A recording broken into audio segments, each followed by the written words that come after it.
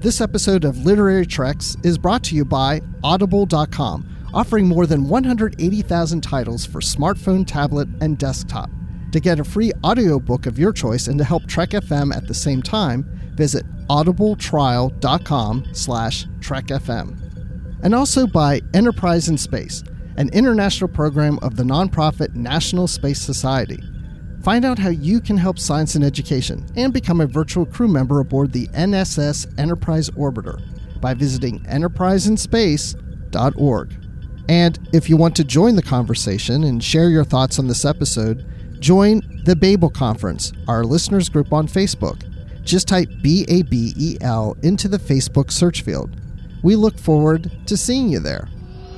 Hey everyone, I'm Rod Roddenberry, and you're listening to Trek FM.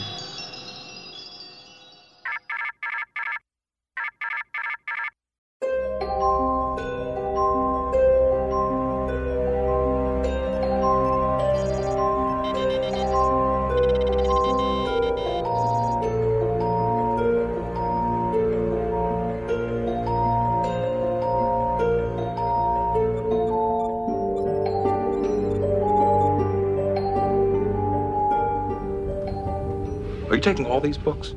I thought I'd take some light reading, in case I got bored. Hi, everyone. Thank you for joining us here on Literary Treks. You know, this is episode number 277, which means we've been doing this a long time. But I haven't been here the whole time. I just joined like a couple years ago. And when I joined, Dan Gunther was here. And Dan Gunther is still here. Dan, you're still here on Literary Treks. I am still here. You know, when you started with, hi, everyone, I wanted to go, hi, Dr. Nick, but that didn't happen. But yeah, no, I'm still here. Happy to be here, as always. Yes. And, you know, because we like to review Star Trek books and comics. That's what this podcast is all about, the official books and comics podcast of the Trek FM network. And on today's feature, we're going to talk about a Star Trek Titans novel. It's Sword of Damocles. So stay tuned for that. But before we do that, we have some news items, not like a lot of literary news items, but we have Comic-Con to talk about because as we record this, it's just a few days after Comic-Con had ended. And there wasn't any book news that was announced. I think we are going to get that at Star Trek Las Vegas. So we'll talk about that on a later episode. Of course, this episode releases right when that convention is happening. So with Comic-Con, we did get news about Star Trek Picard. And the reason I bring that up is because we got some information about that series that contradicts some of the continuity that we've had with the post-Nemesis novels. So I've been reading a lot online where, you know, Trek readers like us are freaking out. Oh my gosh! The whole continuity of the past, 17 years of Trek literature continuity in the 24th century is all going to be thrown out the window and overwritten, and it doesn't count, and we're done, and we're all going to die, and the world has just ended. Cats living with dogs, pandemonium. Roof, meow. Oh, it's terrible. It's crazy. So I just want to ask you, Dan, your feelings. Are you crying? Are you upset? Or are you just like... I mean, I'm kind of falling in the side of things. You know, I know this is the wrong franchise, but all of this has happened before and all of this will happen again. You know, this is the 80s Star Trek continuity, the same thing, right? Things came along later that invalidated them.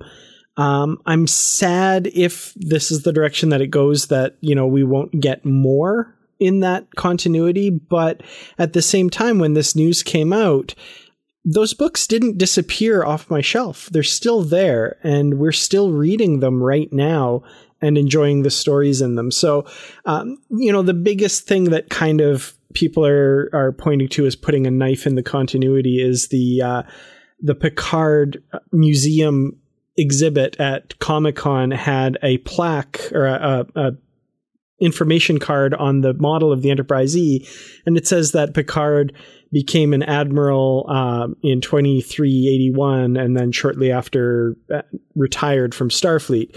And the novels are currently up to 2386, and he's still a captain on the Enterprise E in those. So doesn't seem like it'll be compatible, which it's unfortunate, but at the same time, someone else pointed out, and I kind of agree with that.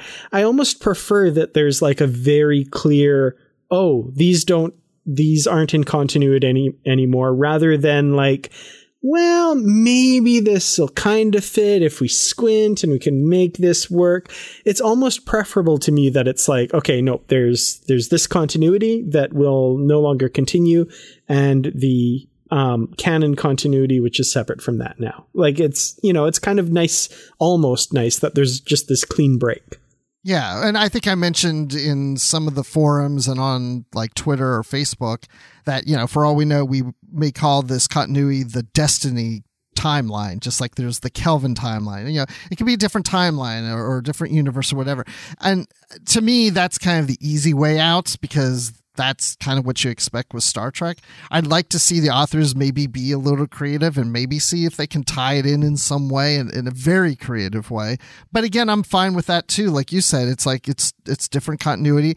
You don't even have to say it's another universe or timeline. I'm just fine with saying these are stories that took a different direction than where things are going now. And you have both. I mean, it doesn't link up currently with Star Trek Online. The comics, the Countdown comics don't exactly link up, and I'm okay with that. And, when the other franchise, Star Wars, when this kind of happened to them, where they took all the old novels and said, now these are called legends and they're not part of the canon, some people were very upset. And I'm a light Star Wars reader. I've read a lot of the novels, so it didn't affect me as much as Star Trek, because I read more Star Trek novels than than Star Wars. But I often said to those people, I would be okay with that if it happened in Star Trek. I'm perfectly fine with this. So I've always expected that someday this could happen, and I'm okay with it. It's still there. It's good. They're just stories. Exactly. Now, I see here you've screen capped an interesting tweet that came out this week, kind of in the wake of that news as well, that has had a lot of people kind of interested here, from David Mack. Yes, he says, as more news from Star Trek Picard emerges from STCC, it's amusing to compare the reactions of fans of the Star Trek novels, "Oh no, they're burning down the entire 24th century Treklit continuity," versus the reactions of those of us who write the books, quote, "Relax, we have a plan for that," end of quote. And that "relax, we have a plan for that" is in a photo of them on the Enterprise bridge. It's David Mack with Kevin Dillmore, and then in the captain's chair we have Dayton Ward. But he's not being condescending. He's not being facetious here. I mean, it's like, this is true. They have a plan. I've seen him online say, "No, I'm being serious. We have a plan for that." So there's a plan out there. Yeah, and it really seems that he's trying to be reassuring, which is nice. And I mean, there's a lot of ways you can interpret that. Maybe they do have a plan to weave the continuity in somehow and make it all still flow. Or maybe they have a plan for how they're going to transition out of that continuity and do something different. We don't know at this point, but they're on top of it. And we also got a comment from David Mack on Facebook that there are Star Trek Picard novels coming. He said he wasn't able to say who's writing the first one, but they know at this time who is. So, the way I look at it is there's a lot more to come in Star Trek, both on screen and in books. And me, I'll be there reading it regardless. So, sad to see if some of the tales of some of the characters I love in the 24th century shared continuity come to an end, but also still excited to look over that horizon to see what's coming next. Yes, actually, it gets me excited. I think it would be kind of cool to see a different take on this time frame and see how it plays out. So yeah, we'll see how that works out. And of course, we will always be reviewing the new books, whether they're in continuity, out of continuity, whatever, here on Literary Treks. So that being said, speaking of people's feedback, let's look at the Babel Conference on Facebook and see what the feedback was on Literary Treks 275, where we covered the Next Generation novel Q&A, which of course is a Q book. And we have a comment from Ian Kimmins says, interesting read, this one. It's nice, as you guys mentioned, that the new characters aren't regulated to a bit part players in the novel. I feel in some of the post-Nemesis lit stories, we rely on a lot of Q and or the Borg, so I didn't enjoy this as much as you guys did. An enjoyable enough read, 3 out of 5. That's in line with us, I'd say. Yeah. Well, a little less than us. Yeah, I think I enjoyed it a little more, but yeah, I definitely understand the whole, like, too much Q. And it took, to my mind, a really good story to push past that feeling for me. And this one succeeded in that area. So, yeah, I get that. And, there was a Q Conflict number 6 comic that we reviewed where I said, I think I'm starting to get tired of Q. So I totally get that. And, yeah. I was kind of right there with you. It's an easy well to go to too many times, I think. Yep. Well, Oz Trekkie says, my thoughts on the Q&A title is that it is due to getting the answers for why Q has acted the way he has and the trials he put the Star Trek crews through. One of the new characters I really liked, Miranda Ketohara, and I like her arc as we move forward in the coming novels. I thought that Zelig Le-Benzon was a stereotypical security officer who had come up the ranks. Every time there is an enlisted person who is promoted to an officer, they always distrust officers and prefer the company of the enlisted people. It would be nice for once someone put a different slant on this type of character. I liked that Geordi had issues with Ketohara but couldn't work out why until he had seen the counselor. On a side note, all the relaunched novels all have counselors who would be considered atypical. TNG has a Vulcan, T'Lana, Titan has a Tellarite, Haj, and Voyager has the unconventional Hugh Cambridge. I may need counseling for my counseling sessions if I had to see this lot for help. I am in awe of how Keith seamlessly weaves every episode and novel appearance of Q into one big overarching story without making it look forced and mentioning it for the sake of mentioning it. We are blessed with some incredibly creative writers in Star Trek. 4 stars for this one. 4 stars, okay, it's getting higher. We went from 3 on the last one, 4 on this one. Let's go to Matt Rushing, who used to co-host here on Literary Treks, and he says, looking forward to listening to this. I remember this being the only book I really enjoyed in the run-up to Destiny, and mainly because I was so done with the Borg at that time. There's a consensus out there. It feels like, people start to get tired of the Borg, maybe start to get tired of Q. We keep going back to the well. Well, luckily, there's no big Borg stories coming up in this storyline. Oh, wait. Well, yeah. Yeah. Never mind. We'll get there. Well, who we haven't heard from yet in this comment thread, which is really weird, is Justin Ozer. Oh, wait. Nope. Here it is. Justin Ozer. And Justin comments, I've only heard half of the episode so far, but I wanted to get my comment in to be read on the next show you record. I absolutely loved Q&A. The way all of Q's appearances are tied together and how everything unfolds is amazing. I also loved seeing chapters that included the Titan, Admiral Shelby, the IKS Gorkon, the Valdor, a Karama ship, and a Malon ship. Those are great and unexpected crossovers. Ketohara was fantastic and quickly became a favorite character, and Le-Benzon was very interesting.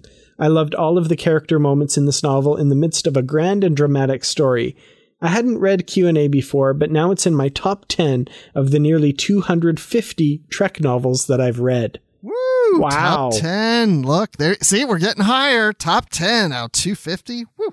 Yeah, that's very high percentile. That's awesome. That's a 5 out of 5. It's got to be. Definitely. It's in your top 10 like that. So Kimberly Lawler says, adding another comment from Not Justin Ozer. She says, I enjoy Ketohara a lot. She had a distinctive voice I could really hear in my head. Like you said, sometimes when new characters are introduced with our crew, there's a kind of suspicion, but she and Le-Benzon are given prominent roles that work well. She also says that she likes her working out with Beverly and the dynamic with Geordi. And she says about there's a lot of amazing parents, single parents in Star Trek, except for the O'Briens. And Tom and B'Elanna, of course, on Voyager. So she says that she's hard-pressed to think of any other married senior staff members on the TV shows. So it's nice to see Riker and Troy and Picard and Crusher together in the novels as parents. And then the rest of the book, she says that I thought it was fantastic and easily as enjoyable as the original Q novels from Peter David. Keith did a great job casting all the old Q episodes in a new light, and the fast pace kept everything very entertaining. And I think that's true. I think it just really worked, that whole like tying all those Q episodes together. So she's actually, I'm just jumping ahead here. She's giving it 4 out of 5 security officers being broken in by Lebenzen. And that's from your metric, Dan. Yeah. And yeah, she gives it 4.5 out of 5. And I'm still kind of disturbed by that half of a security officer there. I don't know how that works. It seems a little gruesome. Yeah. Brandon Harbeck says, Q&A is a good story and I highly recommend TNG and Q fans read it one time. However, the story does not hold up as well on rereading for me for a few reasons. 1, the new characters getting development here are pretty much all gone in a few books. Ooh, spoilers, dude. 2, the main plot is so memorable that my mind doesn't need much reminding of it. And 3, the galaxy hopping tangents went a little too far, and that left less space for action on the Enterprise E and our main characters. Well, thanks for that comment and interesting perspective on that. I think it's because I read it so long ago. This reread was a lot of fun for me, but yeah, maybe on a shorter period of time, it might not be quite as rewarding. So that's all the comments we had in the Babel conference. So thanks everyone for writing in your comments. And we have an email here that tackles the subject of the Q&A cover. This email is from Jay Karapandi, and he says that he's not sure why it's Data, but this cover appears to have more of the picture. I'm like, wait, what's this? Wait. And so I had to click. He put a link in his email, and sure enough, this is the same cover you see on Q&A in most countries, where we're debating about who is that person standing there. And they chop at the top of the cover, they chop half his head off, this Starfleet officer. And I was saying to Dan on the show, that kind of looks like Data. And Dan's like, yeah, I've seen some of those comments online. And we're like, but it must be Q, or maybe it's trying to be Picard. And I think we thought maybe it's Q. When sure enough, here's one that is, looks like it's written in Czech, the language. And, you see the full face, and it is Data. That's crazy. Why? Yeah. Data's not even in the story. He has nothing to do with this, or very, very little to do with this. Why is it Data? And if you look at like the context of the whole picture, it's specifically from Nemesis, where he's standing in the corner, right about to jump through the hull breach over to the Scimitar. And yeah, it's maybe they thought they cut enough off the face to make it look like just a generic, maybe people will think it's Q, and whoever did this foreign cover design messed it up and showed too much of the face or something. But either way, it feels very lazy to me. I don't like this cover. I really like the novel, but this cover, yeah, it just screams laziness to me if that's kind of how they went about doing it. This has to be one of the worst Star Trek covers ever, because it features a character that has nothing to do with this novel. Yeah. It's ridiculous, to the point that Simon Schuster Pocketbooks cut half of his face off just so that you couldn't tell for sure who it is. It's crazy. And then, so Matt Rushing does our cover art for each episode, and he used the German cover, which has Picard and Q on it. And Keith DeCandido, the author, said, thank you so much for using that cover in your show cover. It's like, yeah, because the other one makes no sense. So absolutely. I don't have like anything to chop this one up, but it gets a big thumbs down from me. Agreed. Yeah. I didn't mind it too much when it was ambiguous, but now that I've seen the whole picture and it definitely is Data, I can't not see that looking at the cover now. So yeah, that's really unfortunate. Maybe it's the ghost of Data. Who knows? I don't know. Well, we got another email. This isn't about Q&A, but it's about the novel Resistance, which we covered on a previous episode. And this email comes from Rich O'Donnell. And he says, hey guys, thanks for the great show. I recently got a copy of Resistance, so I was happy to read it and listen to your show when it finished. And he goes on to say that he felt that it feels almost like a video game where the crew would try to break a level, die, reset, and try again. he thinks maybe it should have been written along the lines like Shatner's The Return, but tying it all that was established about the Borg since the novel was written. He says that, and this is a long email, so I'm just picking parts of this, but he mentions in an episode Q Who, the Borg were supposed to be neither male nor female. In The Best of Both Worlds, Beverly said that the Borg implants are changing Picard's DNA, suggesting a biological modification to the drones. The Borg do say biological and technological distinctiveness will be added to their own. So biological changes should be a part of the process. Now, okay, the reason that Rich is mentioning this is because in that novel, they're saying that there is no gender when it comes to the Borg, which then Rich later brings up in here that, we do have 7 of 9 in Voyager, who is clearly identified as being female. But he says perhaps it was all part of a master plan by the Borg Queen to manipulate 7 and use her as an instrument to assimilate mankind. Maybe? Who knows? Could be, yeah. The weird part for me, and he mentions this too, that 7 of 9 is even mentioned in this novel where they're talking about how the Borg have no gender. That's right. Yeah. So it seems really weird. It doesn't seem to fit together well there. Yeah, it's kind of odd, but yeah, that was interesting. You got me thinking about that again. So thank you both for sending in those emails. And hey, everybody, keep sending emails. We love it. And hey, keep replying on the Babel Conference. It's great stuff. But let's move forward. We've got a feature to do. And so we have the Sword of Damocles ready to review the next Titan novel. All right, so we're on to novel number 4 in the Star Trek Titans series. This one came out in 2007, and it's written by Jeffrey Thorne. And again, it's called Sword of Damocles. Now, Sword of Damocles, are you familiar with that term, Dan, and what that means? Vaguely. I'm not. I should have gone and looked up the original legend, but the Sword of Damocles is like a sword hanging over your head, ready to strike, like this kind of symbol of an impending disaster that's in plain view and always ready to kind of crush your hopes and dreams, if I'm remembering correctly. Yes, that's correct. It's almost a way of saying, because the sword was hanging over Damocles because he wanted to know what it felt like to be in power. So Dionysius gave him the opportunity to sit on the throne and experience what that power is, but this sword was hanging above him by a thread. So hanging by a thread is another way to think of Sword of Damocles. So interesting. Yes. I sound so smart, but only because I looked it up on the History Channel's website.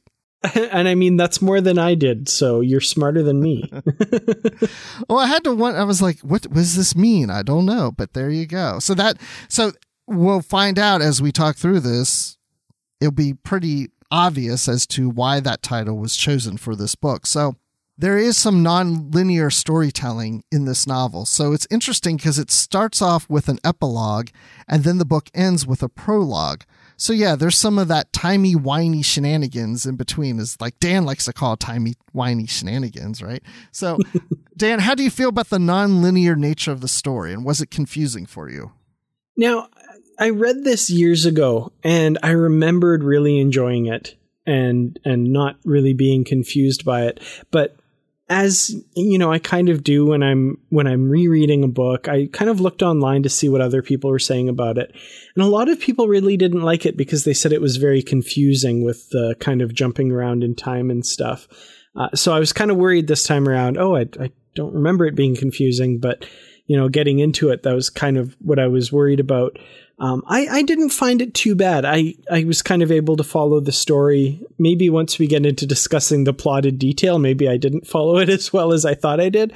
But, I tend to like time travel type stuff as long as it's not, done in a really stereotypical way or a very, cliched way. And I think this was a really original type story that I had no problem following, and actually really enjoyed kind of how it was structured in a really different way.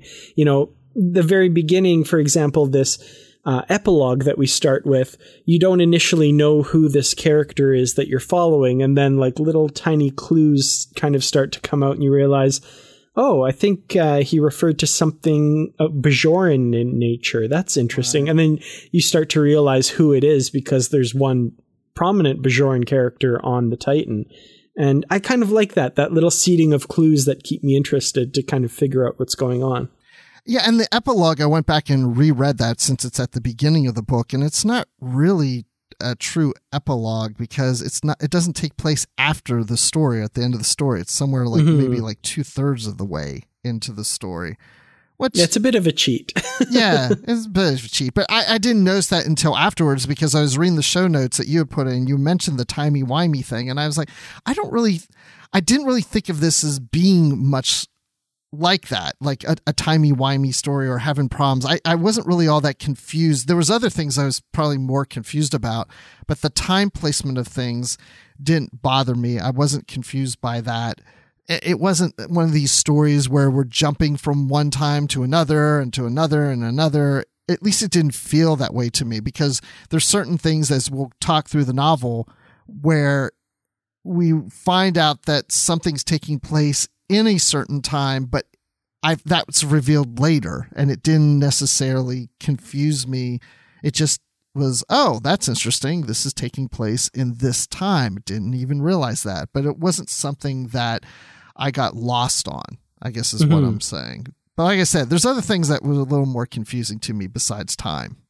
Interesting. I'm interested to find out what those were because that was one thing I noticed when I was kind of writing out some notes for this book is I was thinking like, yeah, I got a pretty good handle on this story, I think. And then I kind of, wait, what happened to that character? Where did they go? Oh, okay. That's when that happened. You know, I kind of had to go back a little bit to get the happenings of the story kind of straight in my head. So yes, there's some of that. Yeah, I'm with you on that for sure. Yeah. So this takes place on the planet Orisha. And that's the featured planet, you know, because all these Star Trek novels, you got to have that one planet, you know, where things are happening or whatever. So now this has an insectoid species on it. They worship the Arika's Eye, and it's an anomaly near the planet that periodically releases or unleashes destruction upon the surface and on those poor people on the planet. And they are known as the children of Ericon, and they worship Ericon as a god. And they are fearful of his wrath. That is definitely one of the themes in this book is about fear.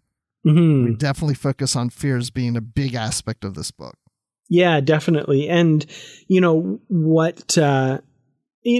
talk a little bit later about destiny and religion and that kind of thing. But yeah, this is, they've created this entire religion around the fear of this thing. And there we go. It's the sword of Damocles hanging over the planet that's visible all the time and can at any moment completely wipe out any civilization that has been built up on the planet's surface. So there's kind of this cycle of, you know, they build up their cities and they get wiped out, and they, you know, scrabble back from that and build up their cities and get wiped out. And it's this constant fear that they live under. And they don't explore the galaxy. That's something that's also revealed early in this novel because the Titan is being affected by these warp pulse anomalies, which we'll get into in a moment. But a lot of this is caused by the technology from the Orisha because they have warp technology, but they don't use it for ships. They use it as a protection, a shield to their planet, which is a very interesting concept, even to the Titan crew, that, you know, who uses warp technology for shielding and not for travel? They're not, I mean, this group of beings are not looking to explore the galaxy. They're content to stay where they are. And I think part of the reason is because of fear and because of the eye is watching them. And they don't really understand what the eye is. They just know it's part of this worship of the Ericon, the godlike being or whatever. And so, yeah, I found that to be interesting. When we get through this a little more, it gets a little more interesting and confusing at the same time. So I'm not trying to say too much about it now, but Dan, what'd you think of these insectoid species? I had an interesting time kind of visualizing them in my head.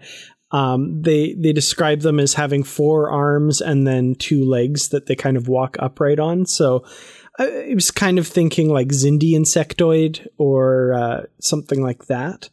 I kind of thought getting into it that it would make it really hard to kind of relate to them on a level that, you know, that you tend to relate to with people who have human looking faces, because, you know, that's kind of how we're built. But I think the novel did a pretty good job of making them relatable, even though they were very, you know, alien from what we're used to as far as a species go. And I appreciated kind of the culture they had built because, again, this whole fear thing, anything they do, they're extremely fearful that it might offend Ericon.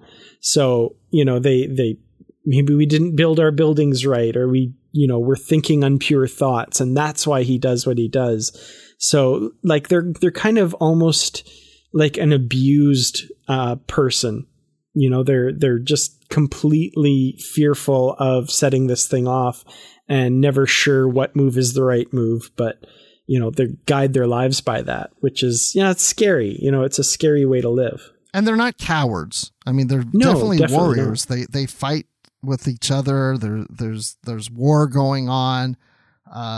So yeah, I mean, this is fear in the fact that it actually makes them a little more aggressive, probably, as a species than maybe what they would have been if this eye wasn't there. And the other thing I want to mention from my standpoint on this species is I was envisioning them looking a lot like the Geonosians in Star Wars Attack of the Clones, with more limbs. And, you know, it's mentioned that the species, some have wings, some don't. So I was kind of envisioning that. But, and definitely this planet is not a very beautiful place to be, in a sense. You know, the sky has different colors, but that's because, you know, the eye is kind of causing all this devastation and quakes and things. And so a lot of things are getting destroyed, and there's fires and there's smoke and things. So it's almost like a war zone, even though the war zone probably is affected more so because of what's happening to the planet, more so than what the species is doing. Yeah, and I mean, there's some there's some interesting descriptions of the landscape. So it seems like it's kind of at least where the Titan crew find themselves, it's kind of a jungle area. But they keep talking about the vermilion vegetation. So this kind of red colored vegetation as opposed to the green that we're used to. So I was kind of picturing big, like, jungly fronds and plants and stuff, but kind of this red color, which would look interesting, but definitely alien. Well, and they also mentioned that there's these spires that they go and basically hide into to be out of sight of the eye and to protect themselves of the eye. But it's also a place where they have, it's almost like mission control in a sense, or, you know, like some kind of master control area that they're able to have, like, technology that they're using to help protect themselves and maybe do something with the environment, with the eye or something. I don't know. That part got a little confusing of really what their technology could and couldn't do. Yeah, it was a little bit unclear. And we find out later in the book where this technology comes from, which is interesting, but we won't talk about that quite yet. But yeah, it was a little bit like, okay, so this thing creates a field around the planet somehow, but it also, you know, affects Titan by sending out this warp pulse and that kind of thing. So yeah, it's kind of, it does what the plot needs it to do to either create problems or solve problems. Yes, it does, for sure. So that takes us to the mission of the Titan. And we've been talking about these warp pulse anomalies around Orisha. And this is what has been causing this warp field problem, these waves in space that prevent the Titan from really being able to use the warp drive. So they're kind of stuck in this area. So that's what's causing the Titan to have an issue and get involved in this, because they can't move. They're just sitting there. Yeah, they could use impulse drive, but that's not going to get you very far very fast. And they can't use this warp technology. So now that they're stranded here and they realize that this this warp pulse is coming and affecting them, they need to go to the planet to talk to the Orisha about turning off whatever device they're using to create this warp pulse anomaly. But here's the funny thing. I love the conversation here where they start to have the debate. Well, is this breaking the Prime Directive? Because the Orisha aren't in space, but they have warp technology. And the Prime Directive states that, if they have warp technology, then first contact's allowed. But the crew is pointing out to Riker, well, but they're not in space. When we say warp technology, we mean they're using warp space flight, and they're not. Mm-hmm. So there's a debate going on there, which then Riker decides it's worth going to see them because they're stuck anyway. They got to get out. Yeah, and it's an interesting debate because, like you said, they technically meet the textbook definition, but at the same time, that's, the whole reason for it is they're out there, they're going to make contact anyway. So, you make contact with them kind of thing. But, the argument becomes academic very quickly because, like you said, they need to be able to get out of there. So the funny thing is they're still too far away from the planet to get there, on impulse or anything like that anytime soon. So the solution I thought was really cool. The Titan is affected by these anomalies and can't go to warp, but anything inside the Titan is shielded from those anomalies and can create a warp field. So they decide to take a shuttlecraft from inside the Titan, basically open up the doors and go to warp while still inside the shuttle bay and, just kind of ride it as long as they can before the warp field collapses, and that should get them close enough. And I was like, that's kind of cool. I want to see, and my mind flashed to like the Millennium Falcon going to hyperspace inside the bay of Han Solo's ship in The Force Awakens. That kind of, that's pretty cool. I'd like to see Star Trek do that. Yeah, just shoot off as far as we can go until, we can get close enough to the planet to at least beam down. But yeah, that was pretty cool. No, I like that part too. That was very interesting. There was concern that there could be damage to the Titan by doing that, which I don't think they really clarified. It doesn't sound like they really had damage caused from that. It sounded like they said like, oh, it'll be fine. There'll be like a blown out bulkhead and some scorching or something, but they never really brought it up again. It was like, it'll be fine. You can clean it up once we're gone. It'll be okay. So I would have been curious. I would have liked to have seen that damage afterwards, but they just say like, it won't be too bad. There'll be some damage, but not bad. But we never see that again. Yeah. And on the ship are Vale, Troy, Carew, Rahavari, Jaza, and a new character, Modin, who is all golden. We keep bringing up Star Wars and references, and now I'm bringing up C-3PO. Now, she's not C-3PO, but she's all golden. But she's not a robot. But, Jaza finds her quite interesting. And so they're on the shuttlecraft, and they're trying to get to Orisha. And again, so that they would stop the experiments with those warp pulses. But they encounter a ship. I guess it is the Eye, because I remember it saying it brings like a tail up over itself like a scorpion, and it's shooting out these like pulses or its own weapons towards the shuttlecraft. So is that's not the Eye? Though, no, right? that's a ship that the Orishans have created, kind of thing. Right, because we get more information about the Eye later. But at this point, I was starting to wonder if it was the Eye. Yeah, and we're curious about, because they know about the worship of the Eye from like monitoring their broadcasts and that kind of thing. They've kind of decoded all this information and learned all this stuff about this culture, but they don't know exactly what it is yet. It's just this kind of, they worship this thing. That's weird. And they seem fearful of it. Okay. But yeah, they encounter this ship, and basically the ship starts firing at them, seemingly protecting this thing that they're kind of heading towards. Yeah, and our officers are using kind of weird, like, they can't really travel, but they're gonna like use warp against warp to kind of push themselves away from the firing from the ship or something. Anyway, there's some weird, technobabble, I guess, kind of going on here. So I'm just going to kind of put out there, because we're starting to get a little more into the spoiler territory here.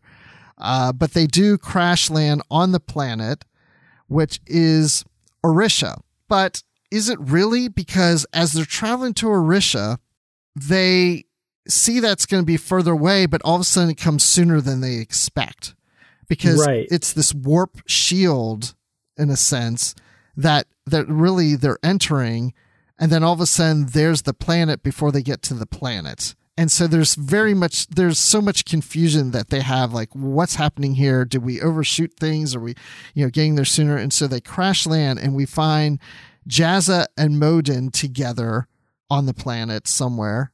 Because we kind of jump ahead where they kind of wake up in the middle of a planet, and Jazza and Modin are somewhere, and then the rest of the crew is somewhere else. And none of them are on the shuttlecraft anymore. Yeah. And so basically what's happening is they're flying towards this anomaly, and this was kind of cool. Only Jazza and, was it Modan or Rahavre? One of them, only they could see it, and the other characters couldn't see it, and they were like, well, why is that? And it's like, well, Bajorans and humans are different. I guess we can see different wavelengths than you can, or something like that.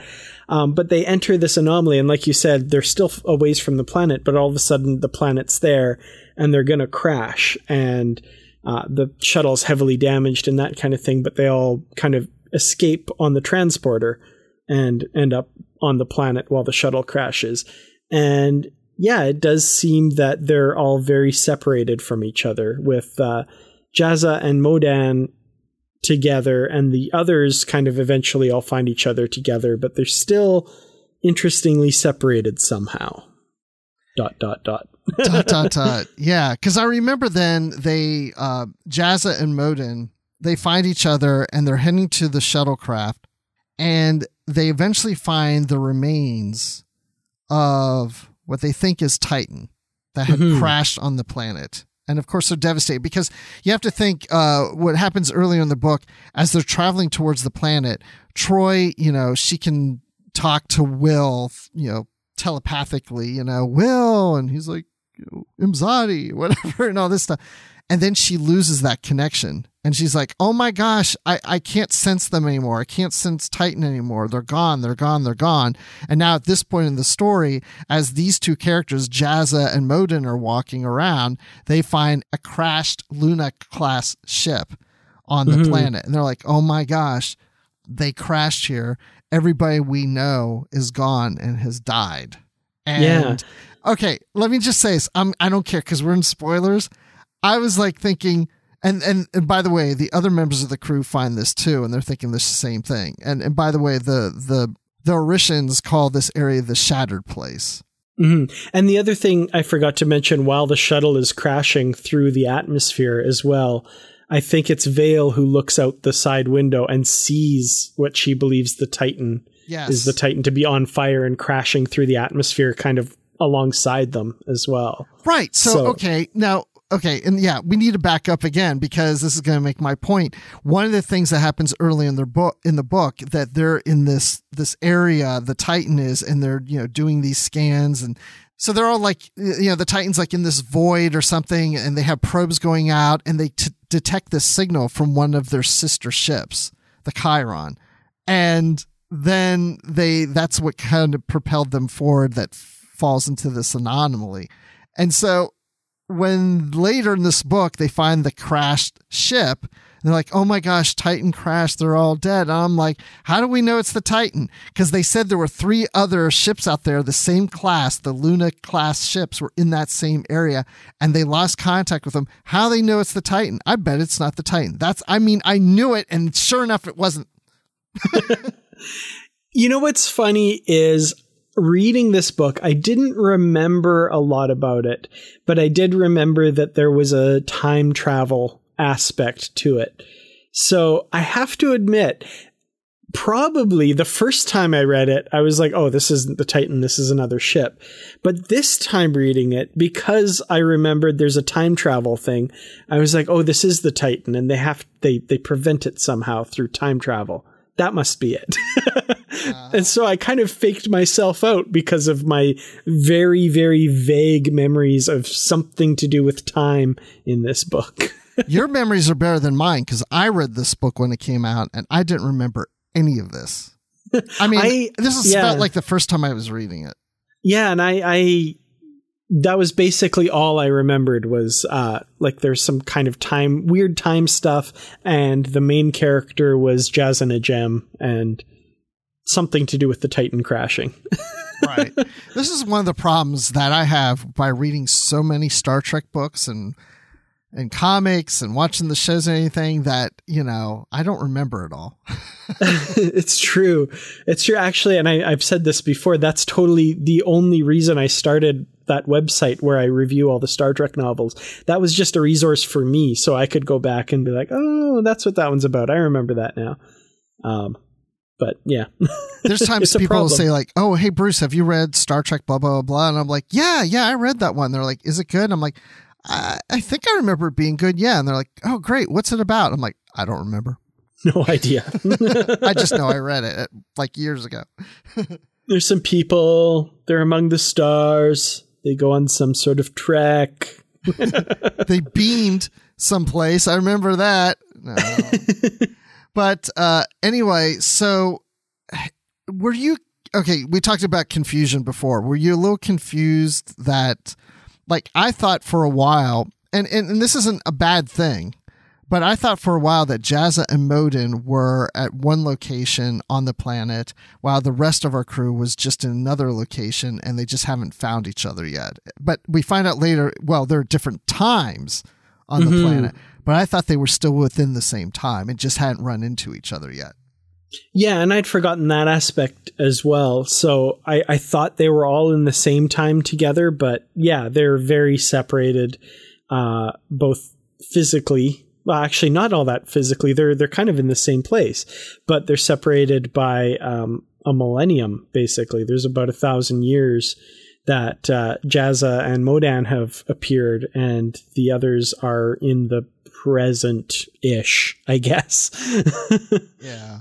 So, yeah, it was a little... At first, I'd kind of forgotten that, and it took a little while for it to kind of click that that's what was going on. Yeah, because I remember at one point they were both around the shattered place, and I thought, oh, they're all going to meet up now, and then it didn't happen. I'm like, how did they miss each other? And the clues that kind of got me there was they kept describing the Arishan civilization as being at peace, and they're all kind of working in harmony worldwide, you know, in service of Ericon or whatever. But when we see Jazza and Modan, there's different groups of them fighting each other, and there's this kind of constant fighting going on. And it seems like they're using like firearms, like with bullets and stuff, which seemed kind of like out of place. And the fact that the culture was very different from what we learned. And then when it was back with the other people, they were in the same area, and there was no talk of any of that fighting. They weren't trying to like avoid soldiers or anything like that. So that was kind of the first clue that something was very different about where they were.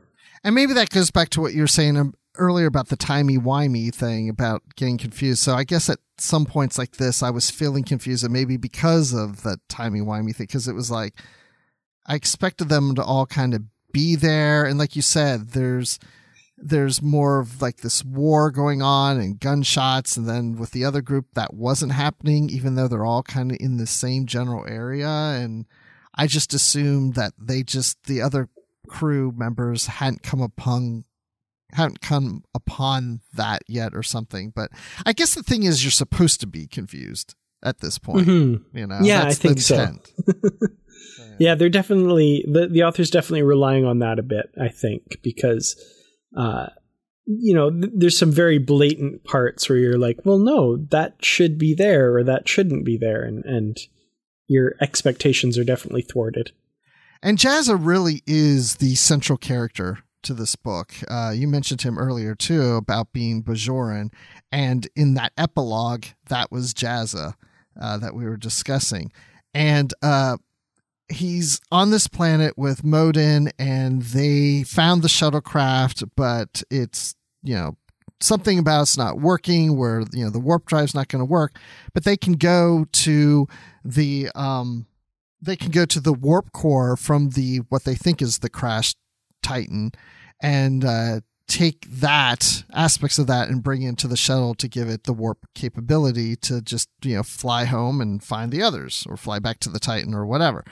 But the thing about it is, we have these flashbacks that Jazz is having during the occupation with the Cardassians on Bajoran, and how on Bajor, and how he was dealing with that and with his family and the loss of his family and the things he was doing. It was fighting and such. And he also had a vision at the time of a place that he would be when he dies.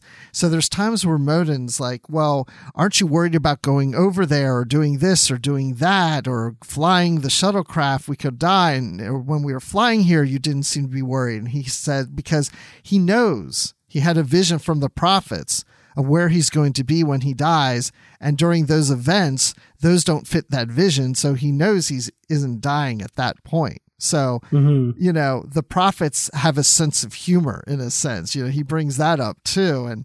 And so here he is on this planet, and he feels very comfortable until then one scene, he recognizes the area he's in and the situation. He's standing there and he's just looking out, and he's like, oh my gosh, this is that moment. This is where I die. Mm-hmm. And here's the funny thing that he would say it's funny too. He didn't die. Yeah. And, maybe it's a little obvious in the writing. Maybe it's like, once it's coming, it's like, oh yeah, okay, they totally set us up for that. But I do have to say that was a total, oh dang moment for me. Yes.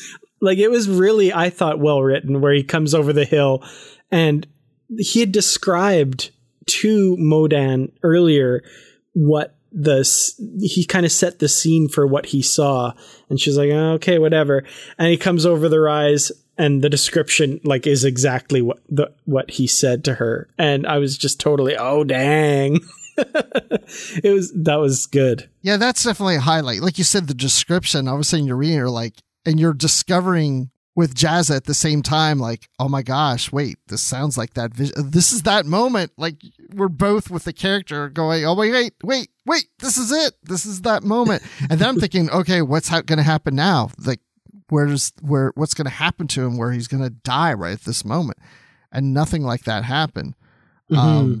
But even prior to that, and even after this, I've really enjoyed the discussions that he had with Modan, where, he's explaining, his faith and the visions, and she's just kind of questioning, like, well, almost like, well, isn't that kind of superstition? Or you're a scientist. I mean, you should know, and he just kept, relating back to his faith. At one point when he was younger during the war on Bajor, he lost his faith. He didn't believe in the prophets until these other events happened, and he had this vision, and now he's very dedicated to his religion and his faith. Yeah, he's a really interesting character, and I like that kind of exploration of a scientist with a really strong religious faith as well. And yeah, those discussions with Modan and the kind of back and forth, and how she comes to eventually realize that there's more to what he said than she initially thought. I think that was a really interesting path, and we're well into spoilers. So the one thing about this novel I'm really sad is that we won't get more of that, because Jazza is no longer a part of the Titan story going forward after this novel because of what happens here. Which was really interesting for me, because I thought Jazza was around a lot longer than this. Like, I thought he didn't, like, I thought he was, like, I didn't remember it being this soon that he was gone. And again, yeah, and like you said, spoilers, because we're really jumping to the end. He's not dead per se, but he does die. And the reason I say that is it's almost the way that Modan was telling the other crew members when they eventually reunited. She said, he's dead. He's gone. And they're like, how do you know? Did you see him die? We need to go back and get him. And she's like, no, he's gone. Because she knew that the two of them had traveled 1,000 years into the past. And that's leaving him behind now that she's back into her present. Well, of course, he has now since died over the last, he didn't live for 1,000 years, so she doesn't know how he died. He may have died of old age. He may have been killed or whatever, but eventually he did die.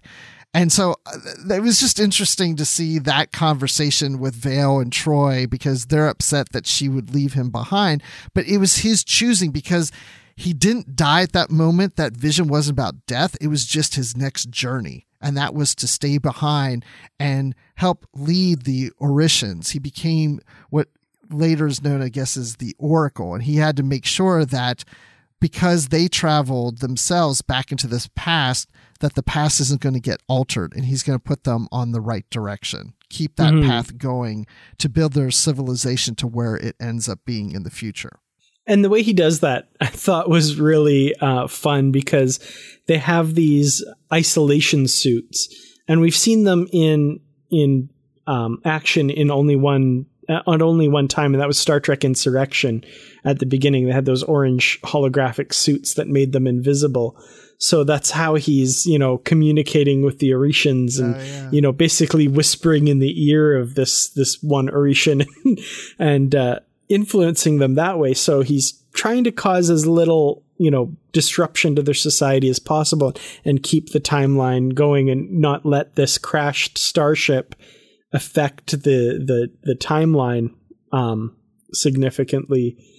And I absolutely love the scene where they're in the shuttlecraft, and he goes outside and says something to this Orishan and comes back in, and the Orishan walks off, and they have this whole conversation, and then the Orishan comes back with the little components that they needed from the crashed Titan, in quotes, which is not the Titan, brings the components back and puts them beside the shuttlecraft and then toddles off. Yeah. He's like, oh man, he's got it made on this planet. He just, can get them to do anything for him. Yeah, absolutely. No, that was good. I think the Jazza storyline, and of course, like I said, he's kind of the lead character in this. I think he was the most compelling and interesting character in this book. Definitely for me as well, for sure. So let's talk about the other crew members and the solution to all of this. First of all, the Titans still stuck where they're stuck. We know they didn't crash on the planet. And they do find a Orishan ship flying around the eye. And they eventually board that ship and find this Orishan that is connected to the ship with cables. Half of its limbs are cut off to the point that it's connected. It's old. It's dying. It's kind of a moving scene in a sense, because the ship is using this Orishan as its membrane, and then Riker approaches it and sees it's dying, and Riker's in a lot of rage because he thinks Troy is dead, and this person on the ship and the ship are to blame.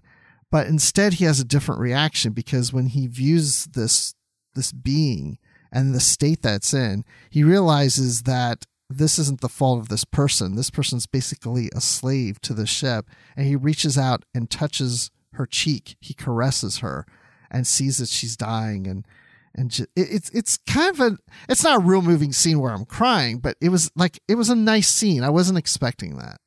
Yeah, I really, that scene was really good, and I also like that we get kind of almost a whole chapter or part of a chapter from the perspective of this being who's at the center of the ship as well, and how she came to be there, and how she was prepared, and how she didn't have faith in Ericon to begin with and didn't believe that this was a god, and then kind of eventually turned into its protector, and no one will dare go near it. I will protect it, kind of thing.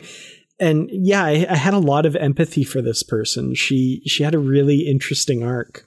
Yeah. And eventually, yeah, she dies shortly after they board. Well, because she was like in a cocoon, which now had just shattered or withered away as they were there. So, but her time had come, and she had done, I guess, what her mission was to do at that time.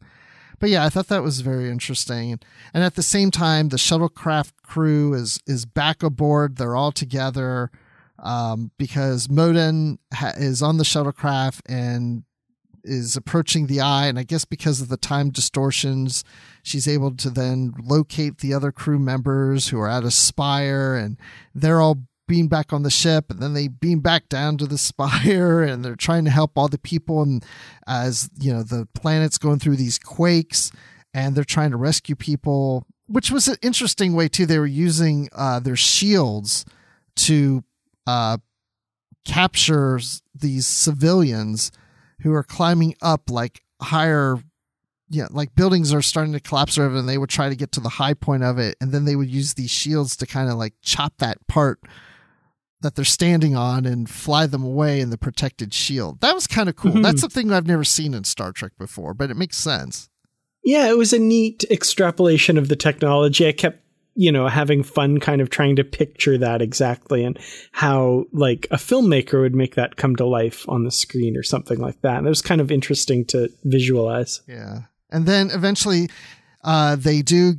I'm not going to go on all the details or anything, because again, it's a little bit confusing, but they eventually get back to the Titan, because, the Titan's trying to essentially attack or try to do something to that warp pulse shield, and the shuttlecraft's trying to come on the other side, and one doesn't know what the other's doing or whatever, but eventually they get to each other, and everybody lives happily ever after, except for Jazza, because he's left behind.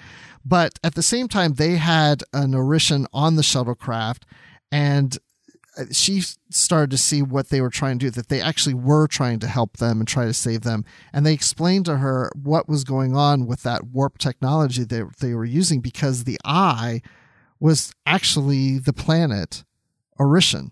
Does that make any sense? I mean, it's a little weird to kind of wrap your head around, but I think it kind of made sense in the end. And it's like all these time displacements.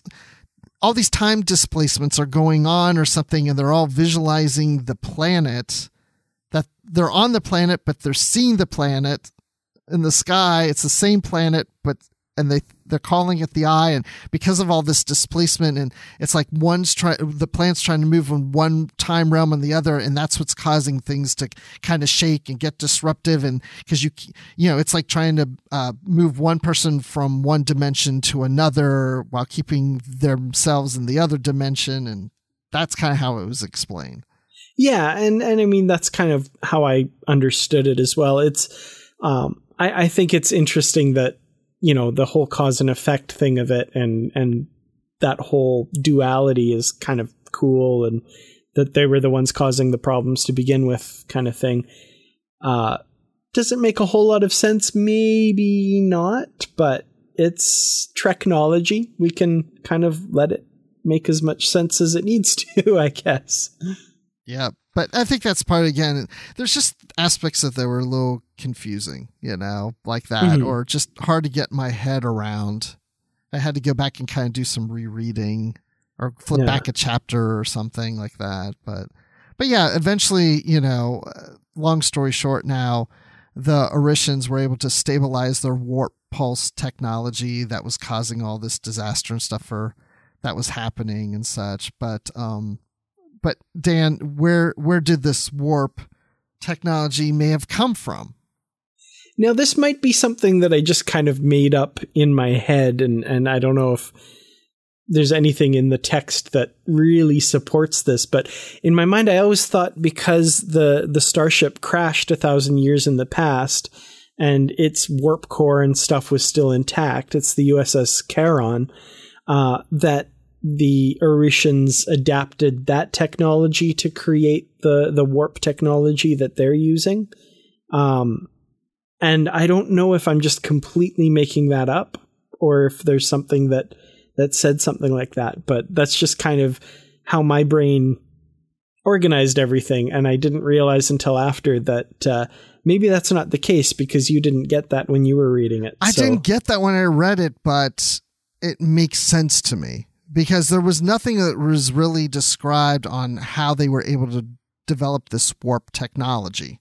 Because remember, as we said at the beginning of the show, they weren't using it for travel. And the crew was really questioning, why would you develop a warp technology if you're not using it for travel? It seems like an odd technology to use for what they're using it for. And it would make sense if there is, this crashed ship there and there's this warp drive and they tap into it or they learn to develop something from it, that's where it's coming from. I mean, it makes a lot of sense. But then you get the whole paradox of, well, the reason the ship's there is because of the warp pulse technology, and that would have developed before the ship crashed. But if that was developed because of the ship, I don't know. As Janeway said in an early episode of Voyager, one of the hardest things to get your head around in quantum physics is that sometimes effect precedes cause, which didn't make any sense to me then and still doesn't make sense to me now. So I don't think it made sense to her either. I don't think so. But, one of the other things is that this particular author, Geoffrey Thorne, his style of writing, I find, is very interesting and kind of colorful. We talked a little bit earlier about how he writes with just giving you little clues and letting you kind of piece it together as you go, rather than just kind of giving you exactly what's happening kind of thing.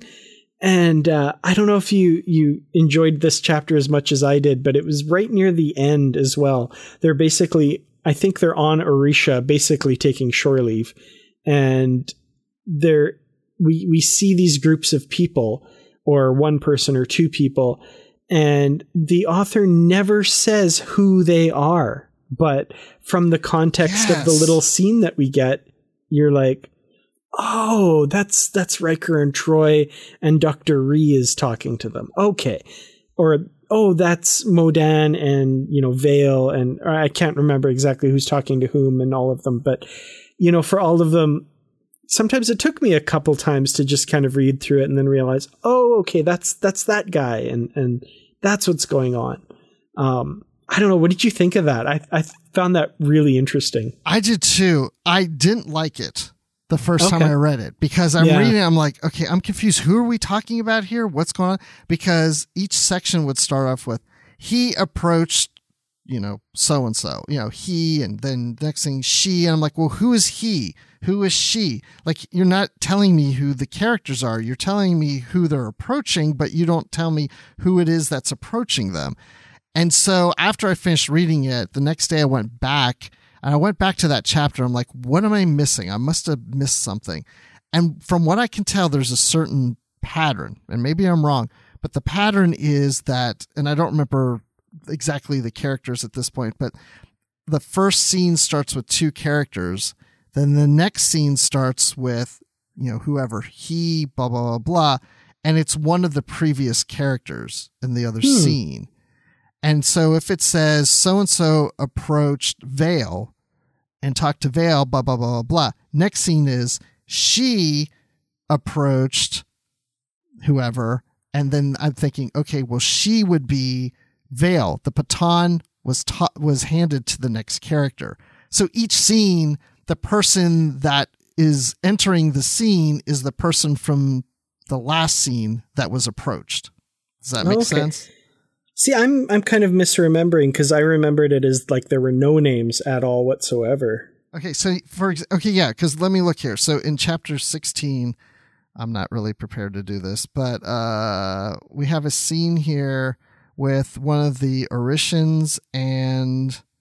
Oh, yeah. Okay. So starting on my ebook anyway, 4 of 12.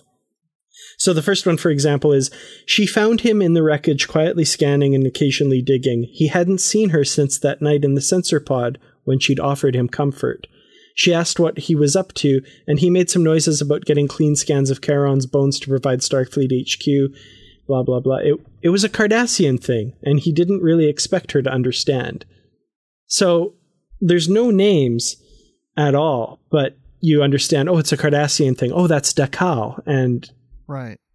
And the person talking to him is Modan, because she told him she didn't understand that news of, or maybe it's not. No, it's Is it Vale?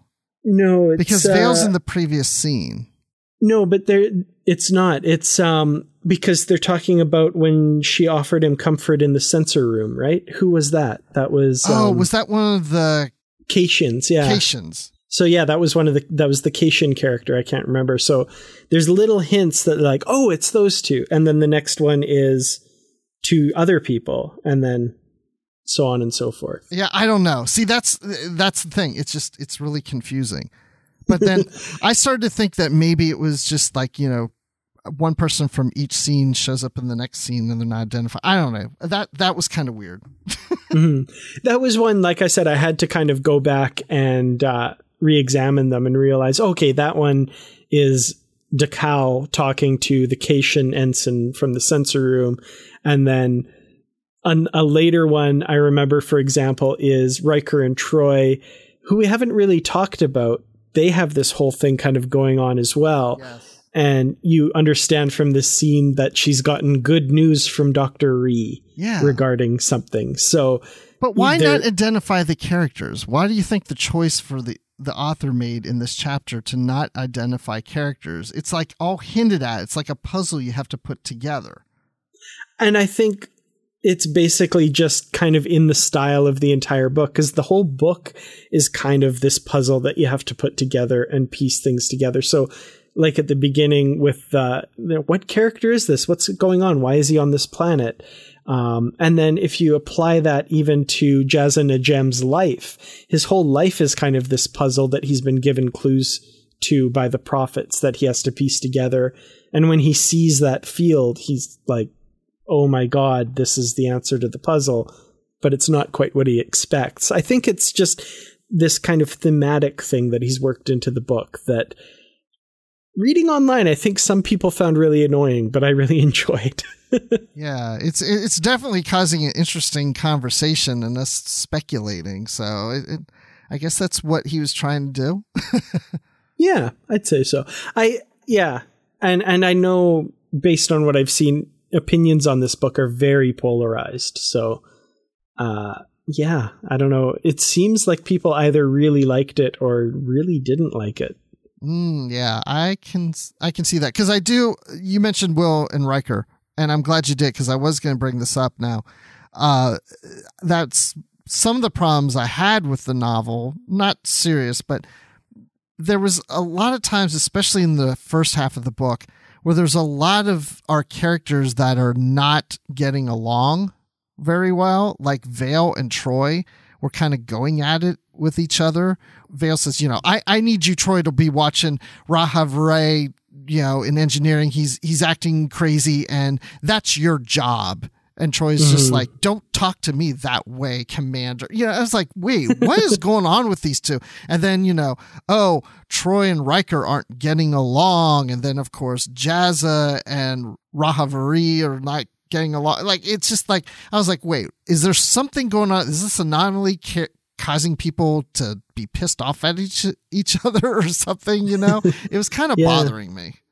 And again, it kind of goes into that, the way he's crafted the novel, because you're seeing the effects of what's going on, but you don't get the pieces as to like what it is that's causing it till later. So we learn that Riker and Troy aren't getting along because they're interested in having a child, and they're coming to some disagreements about some stuff to do with that, because he wants to be a little overprotective of her, and she's bristling against that and that kind of thing. And you don't find that until much later in the novel. Right. So I think it's kind of this whole theme that he's put in to just kind of give you little clues, and then more clues as you go along to kind of piece it all together. And that was the one thing I did remember previously reading this novel. So early on, I knew why that was going on without him revealing it, because I did remember that.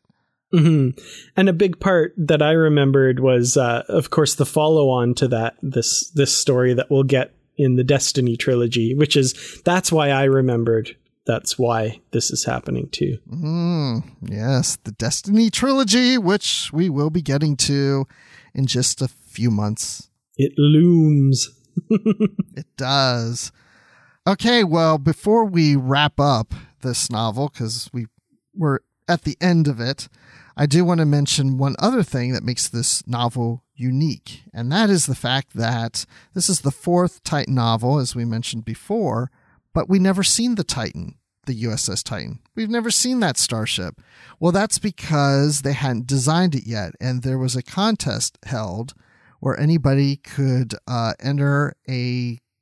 send in a diagram of their version of the USS Titan. And that winner was Sean Tourangeau, who won the design competition for the Titan. And so the cover shows the Titan, but in the middle of the paperback novel is a fold-out diagram of the USS Titan from all angles, and it's got some, words on here describing certain aspects of it.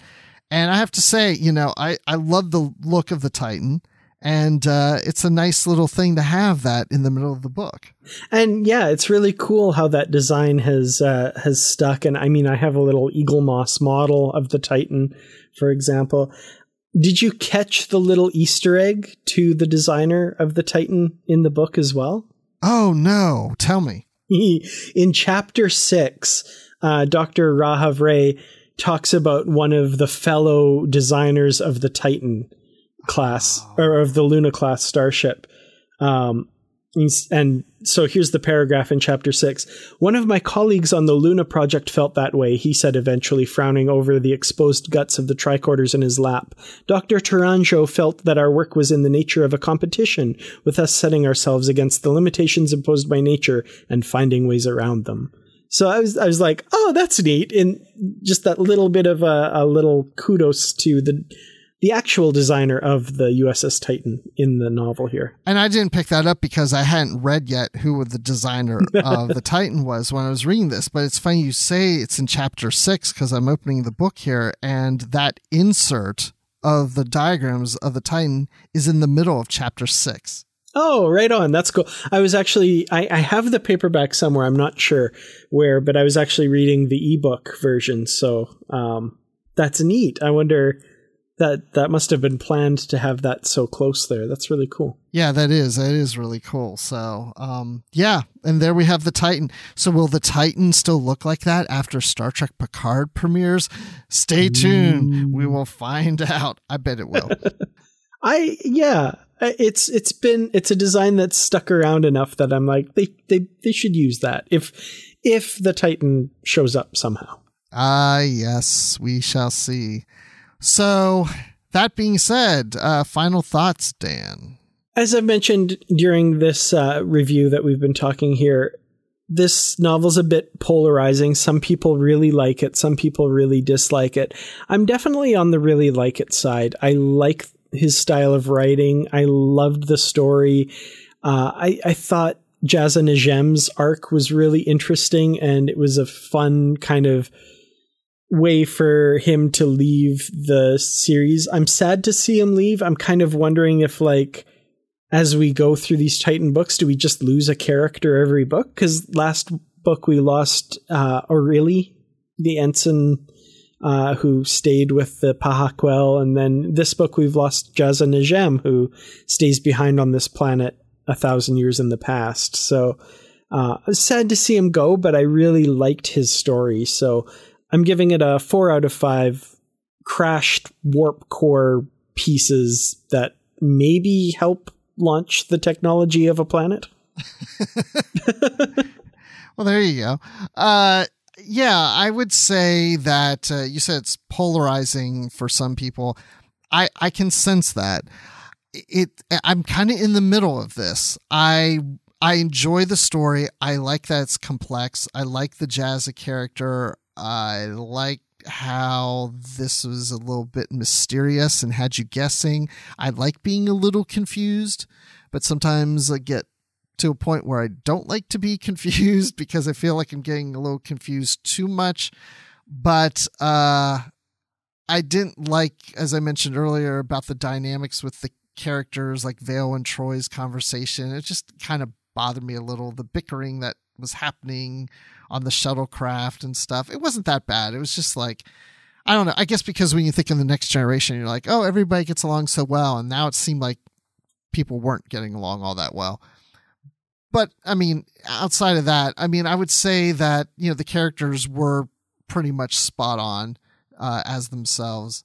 But anyway, I would say that very interested in the concept, somewhat confusing. So I'm in the middle. I give it 3 out of 5 tremors on the planet. Ooh. Now, do these tremors involve big, like, worms coming up from the...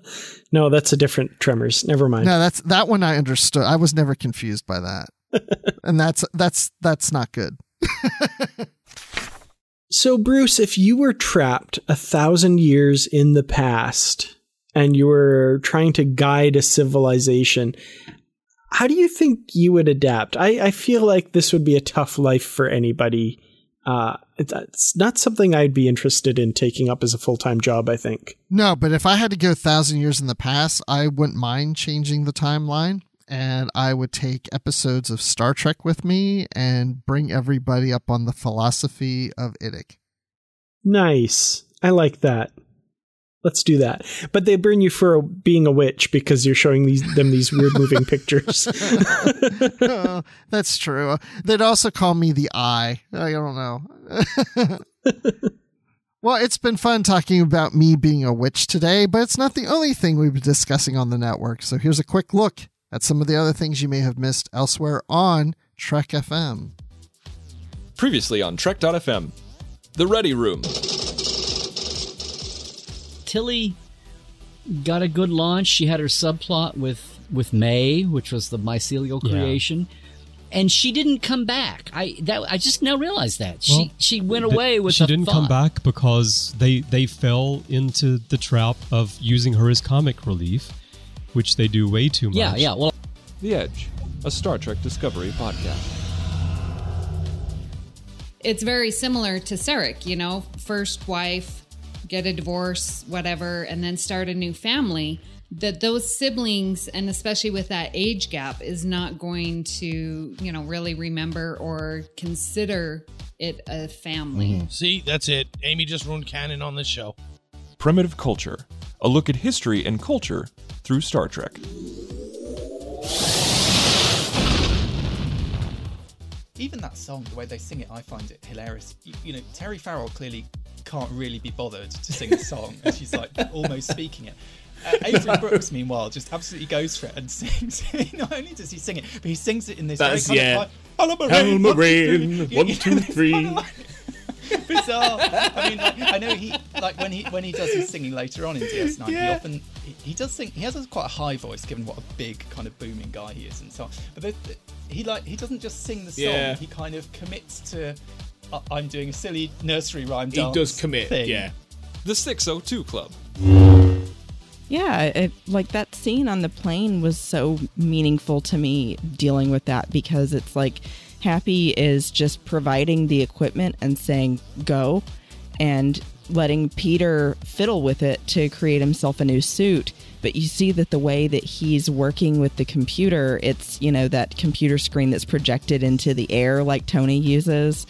And he's like grabbing things and moving them and zooming in and out and making, like, you know, mannerisms and calculations like Tony always did when he was working on something with Jarvis. And you see Happy look at him and smile like a father looking at his son. And that's what else is happening on Trek.fm. Boom chakalaka, boom chakalaka. Check out all these shows and join the conversation about your favorite corner of the Star Trek universe and beyond, and you'll find us wherever you get your podcasts. If you're an Apple user, be sure to hit the subscribe button in Apple Podcasts on iPhone, iPad, or Apple TV, or the desktop iTunes app to get the latest episodes as soon as they're published, and please leave us a star rating and written review. If you're not an Apple user, we've got you covered as well. You can find our shows on Google Play Music, Stitcher, TuneIn, Spreaker, SoundCloud, Windows Phone, YouTube, in most third-party apps, and you can stream and download the MP3 file from our website or grab the RSS link. Ah, yes, that's what you can do. And if you'd like to help us keep our shows coming to you each and every week, you can become a patron of the network on Patreon. Visit patreon.com/TrekFM. That's patreon.com/TrekFM. Perks include early access to episodes, exclusive content, producer credits, and more, available through our special patrons website, Patron Zone. It requires a great deal of money to produce, host, and distribute these shows each month. We really appreciate any support you can give us and hope you'll join the team. Again, you'll find all the details at patreon.com/TrekFM. No, I'm just kidding. We'd love to hear your thoughts on today's show, and there are many ways for you to do that. The best place, of course, to join in the larger conversation is the Babel Conference. That's our listeners group on Facebook. Just type Babel, B-A-B-E-L, into the search field on Facebook, and it should come right up. If you'd like to send us an email, you can use the form on our website at trek.fm/contact. Choose to send to a show and select Literary Treks, and that'll come right to us. You can also find the network on Twitter, we're at TrekFM, and on Facebook at facebook.com/TrekFM. Hey, you can find us on the Goodreads group, where we have a bookshelf with all our previously covered books, as well as the currently reading section, so you know what is coming on the future shows. And there's all this conversations going on about all kinds of great stuff and the books and the comics and all that stuff.